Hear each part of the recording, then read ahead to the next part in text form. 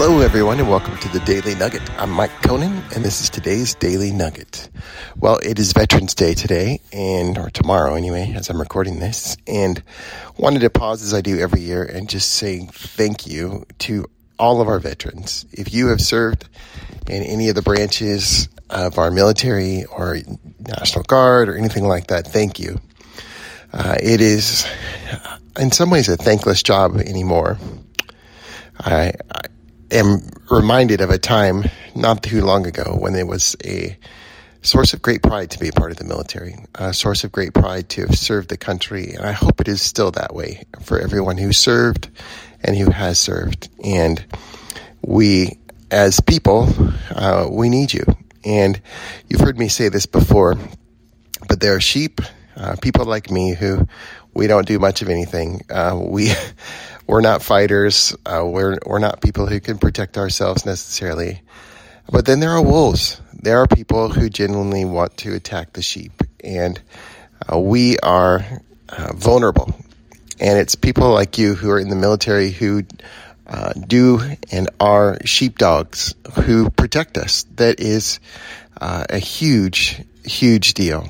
And I know it's not the most financially rewarding. I know it's not necessarily the most glamorous thing. And on top of that, you have to go through a lot of military people go through traumatic events. And I know for many folks, the military is something that really helped them turn their life around. For other folks, it helped them put them on a career path. For other folks, it helped them go to college. For other folks, it helped them with a sense of pride in who they are. And so there's a lot of great things I know that you've already received for being in the military, but also want to just give you my thanks.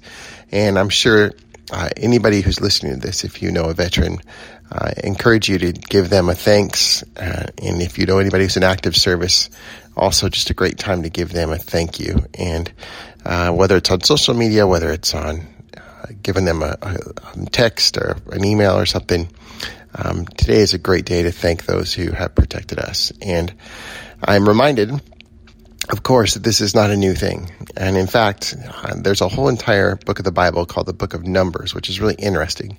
It's labeled the Book of Numbers because God had done census. And when God commands people to do a census, there's reasons why kings do censuses. Two main reasons, okay? The first one is taxes. The king wants more taxes, so he's got to figure out how many people he has so he can figure out how much money he can get. That's just reality.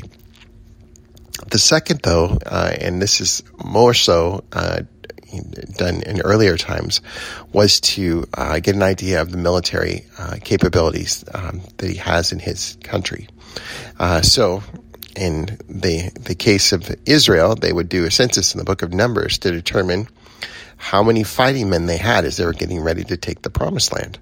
And that's why it's called the Book of Numbers. They were counting up the numbers of people that they had so they knew how many they could get into their military to go in and take the land. And that's why there's all that genealogy and all that stuff in there. Again, there's probably multiple reasons. I don't want to say it isn't multiple reasons, but the main reason is that protecting others and fighting for others has been a central part of the life of people in the community forever.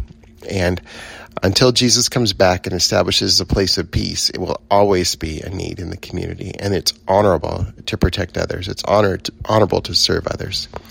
I want to share this one last story. I had an opportunity to meet with a friend of ours who works in on the Border Patrol.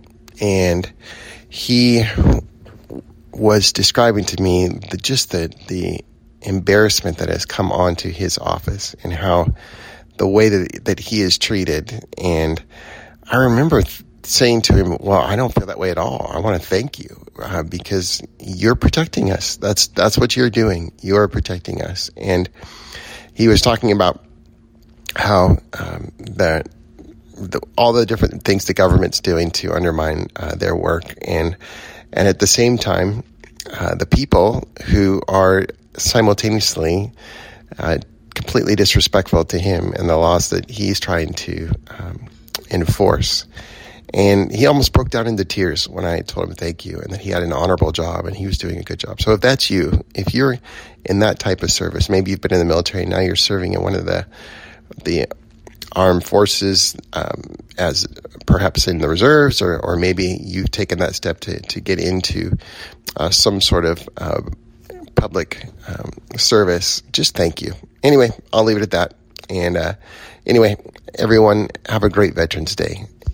Amen. This is a ministry of our true legacy. Thanks for listening.